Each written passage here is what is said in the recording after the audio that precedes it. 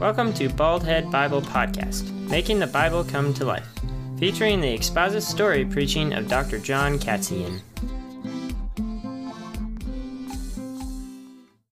Have you ever had to work with difficult people? Or how about people that just weren't smart? You know, maybe they were just dumb. Or how about difficult, dumb people all rolled into one? A complete combination of the two. Have you ever had to work with people like that? Well, Jesus, he had to work with difficult and dumb people all the time, every day. And we're going to see in Matthew 16 where he meets the difficult and the dumb.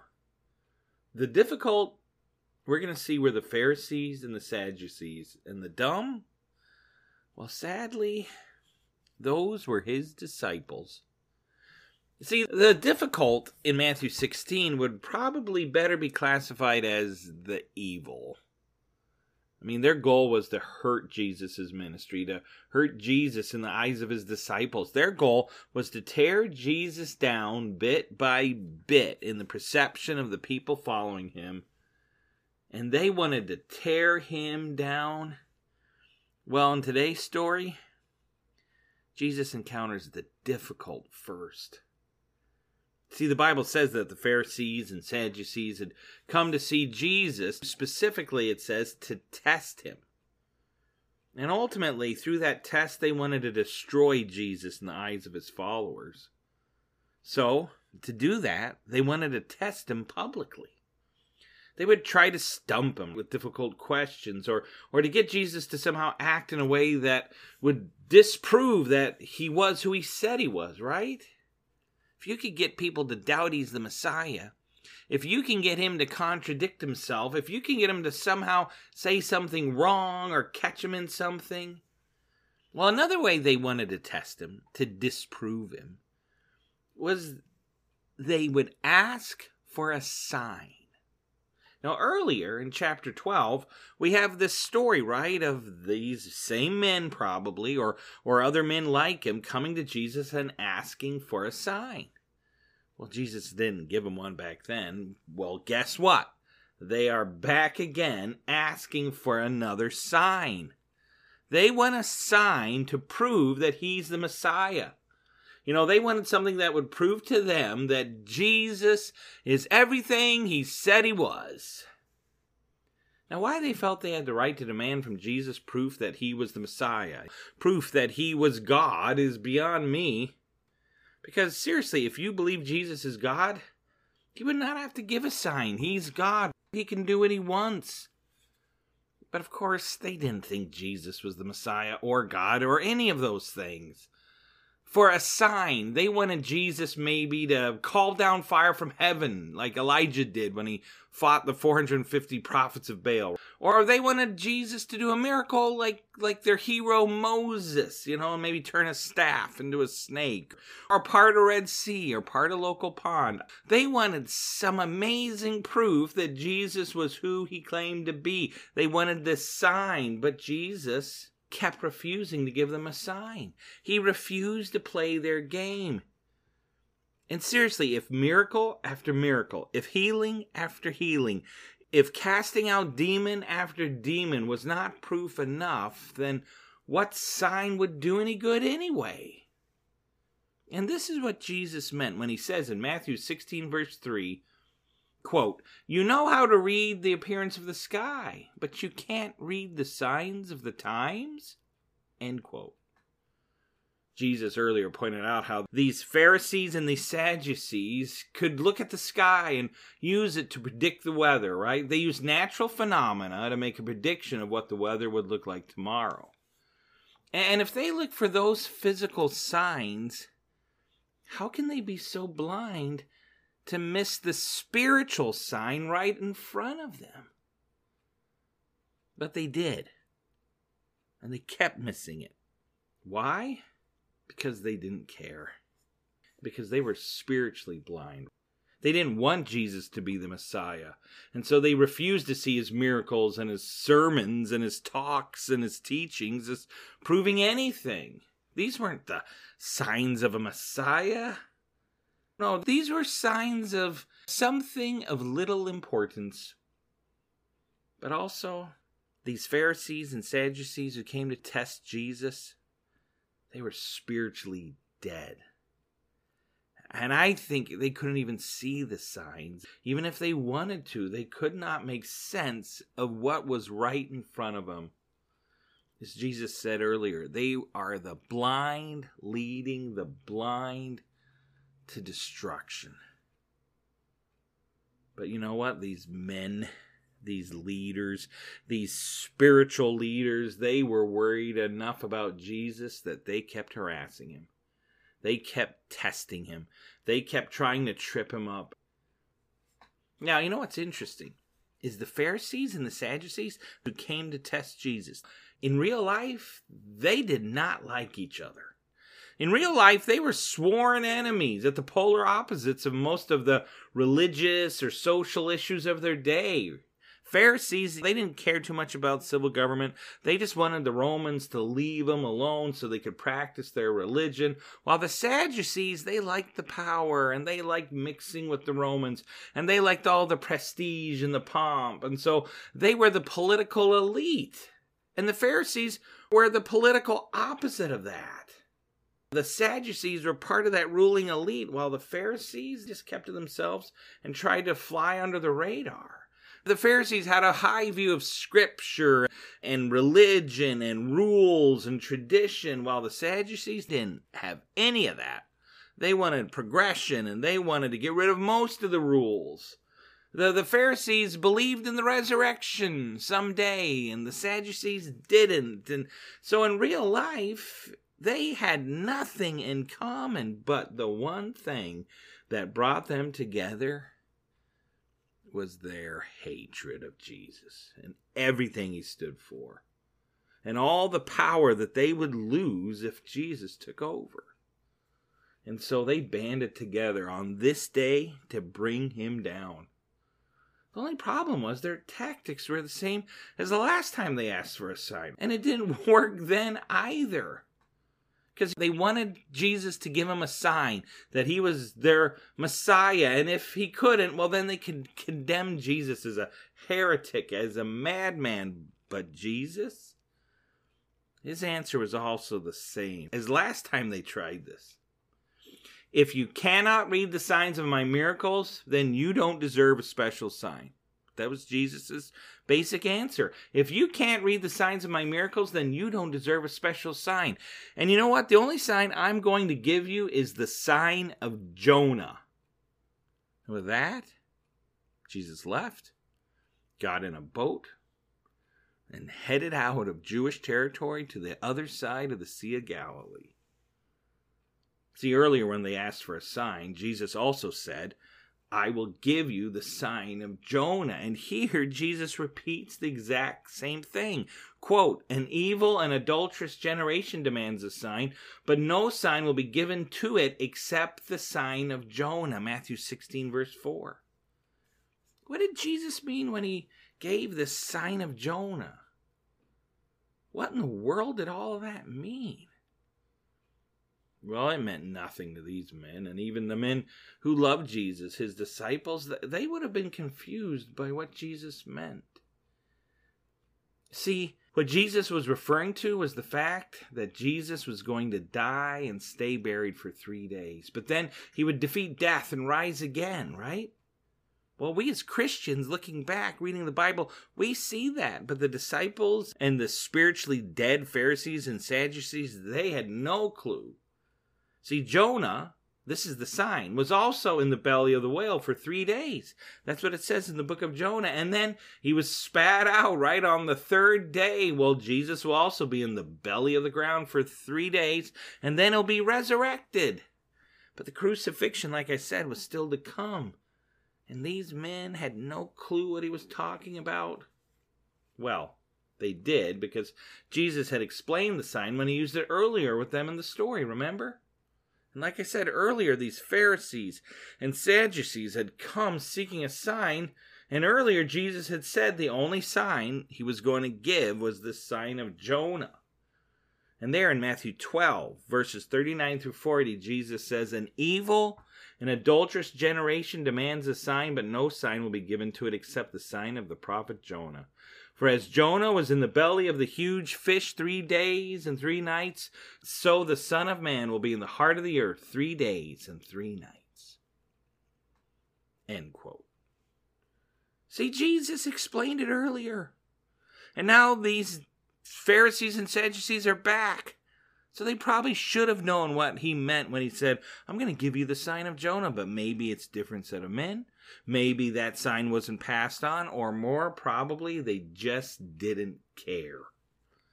They wanted to ignore Jesus' strange method and strange message. And Jonah in the belly of the earth? What in the world is he talking about? Oh, I just want to destroy Jesus. They hated him, and Jesus knew this. And so Jesus was shorter this time. He said, "I'm just going to give you the sign of Jonah." And then he left with his disciples. He walked away from powerful inquisitors because he had no time for them. Well, that was the difficult. That was the evil, right? But now we get to the people that are dumb. And those were his disciples. Now, they were probably brilliant men in their own right. We know some of them were great fishermen, great businessmen, probably great workers, and maybe some of the smartest, ablest men in the region. But spiritually, they were dumb at this point. They just didn't get it. And the thing they did not get was the fact that Jesus was the Messiah, that he was God, that he would protect them, that he was all they needed. Jesus over and over again performed miracle after miracle right in front of them, but they were still not certain who he was. They think he might be the Messiah. I'm not certain, but he might also be the forerunner of the Messiah, and maybe he's performing these miracles. I don't know if he's truly God, and I don't know. All these questions. Well, it's because at this point they're spiritually immature, and the full reality of who Jesus is not dawning upon them. And what happens next is a great example of their spiritual stupidity. See, Jesus had left the Pharisees and the Sadducees and had rowed across the Sea of Galilee and gotten off the boat. They had left those rotten Pharisees and Sadducees behind. But now they're hungry. And as they gathered themselves on the beach, having gotten off the boat, the disciples began to look around, and their stomachs started to growl, and one of them, I imagine Thaddeus, I always pick on him, he probably thought to himself, I could use a nice slice of bread. A nice slice of thick bread, that would be good right now. A big slice with some butter and jam and peanut butter if it had been invented yet. Well, in our story, all that the disciples wanted was some bread. Now, in Jesus' day, their bread would have looked like a puffy tortilla, something they would have baked on hot coals, and it would have come in a circular shape. Well, they would have these circular loaves, and they would carry them around with them. And I wonder if Thaddeus is like, you know what? I'm hungry. I'm going to go back to the boat and find me some bread, and I'm going to eat some of that because I know he left some in the boat, and I know he brought it over. So he walks over to the boat, and he looks around, and he looks under this oar, and he looks under this seat, and he looks under this netting, and then maybe a bit of the sail, and there's no bread. There's no bread. Maybe he yells out, "Oh man, I wanted some bread. Hey Peter, where's the bread?" "It's in the boat," says Peter. No, and there's nothing here. What? No, that can't be right. So I can imagine Peter comes running over to check the boat, and he finds out there is no bread. Hey, who was supposed to bring the bread, guys? I can imagine Peter asking the disciples, who was supposed to bring the bread? And they all point a finger right at Thaddeus.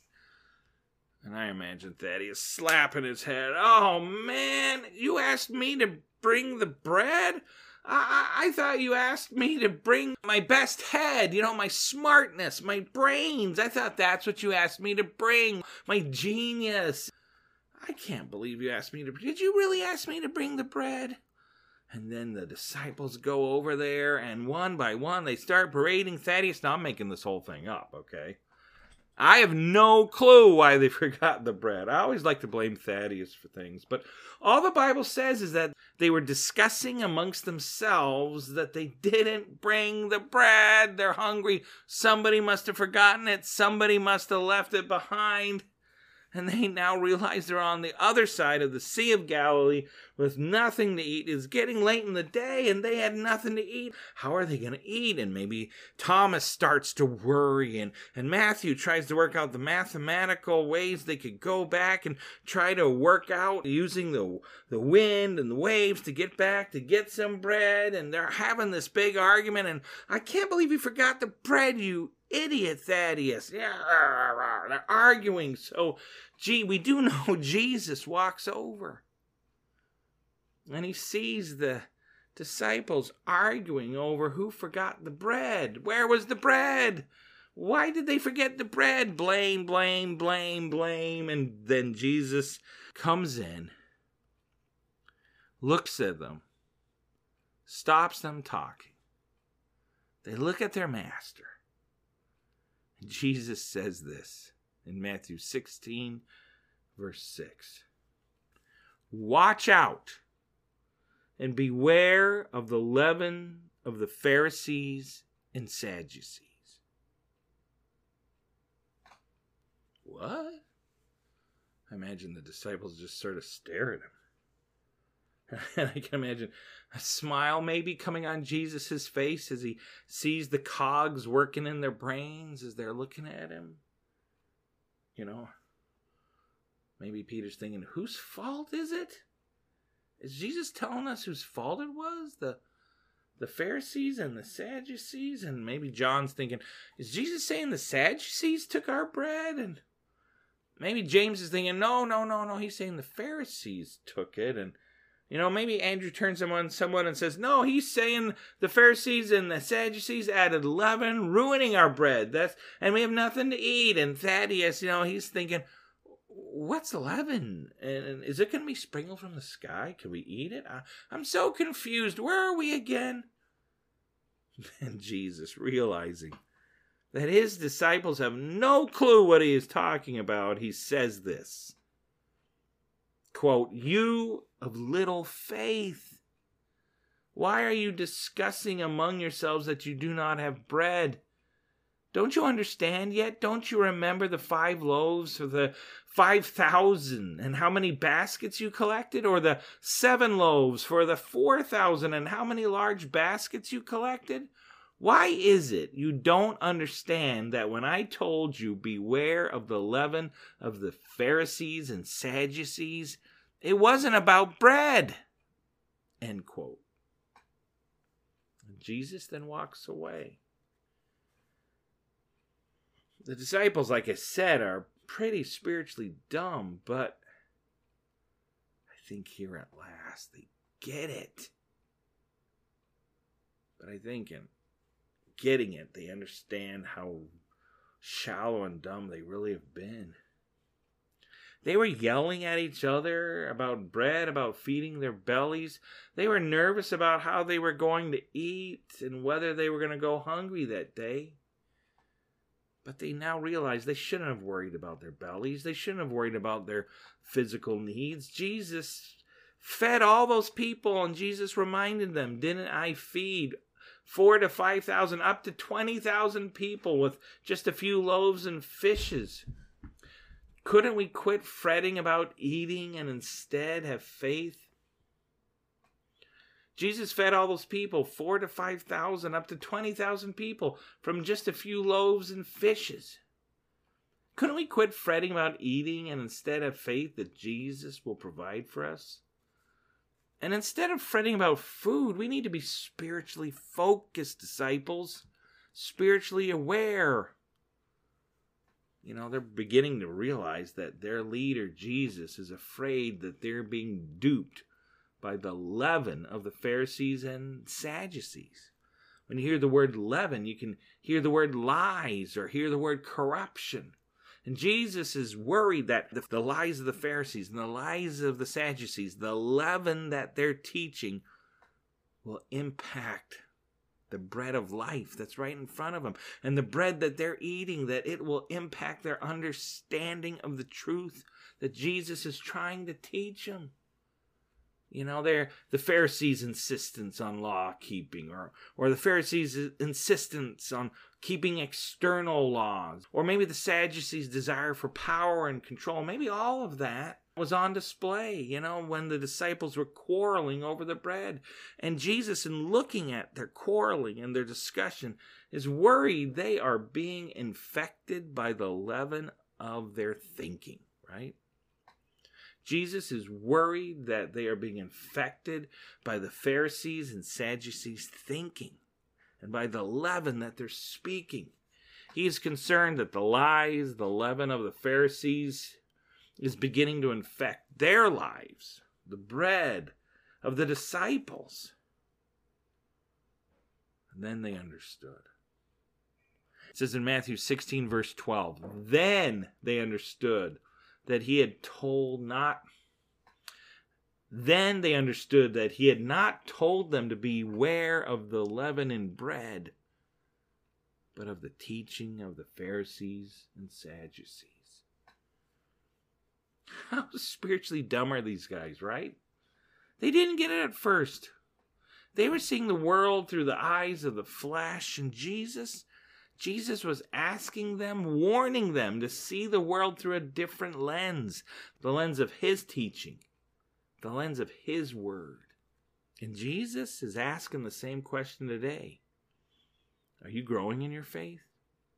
Are you beginning to see the world through a Bible-saturated, spiritual-saturated, Jesus-saturated lens? Are you seeing the spiritual truths Jesus is trying to teach you through his word, the Bible, scripture? Are you seeing that? Or the truths he's trying to teach you through circumstances or through the Holy Spirit's work in our lives? We met two groups of people today. One group was spiritually difficult, spiritually evil, while the other one was spiritually dumb. One group was spiritually dead. The other group's spiritually dull. And I hope I am neither. I hope you are neither. I hope you've accepted Jesus as your Savior. You've asked him to be your Lord. You've put your believing faith and trust in him. That you're going to spend the rest of your days being a follower of Jesus. If you chose that, you are not spiritually dead. You are spiritually alive. And if we're in that other group, man, I hope I'm not spiritually dull. I hope I'm not spiritually dumb. And I hope I'm growing in the knowledge of God, of Jesus. I hope we all are being filled with the Spirit and growing our spiritual eyes, our Bible-saturated eyes, so that we can understand when our Savior speaks to us, that we will have spiritual ears to listen.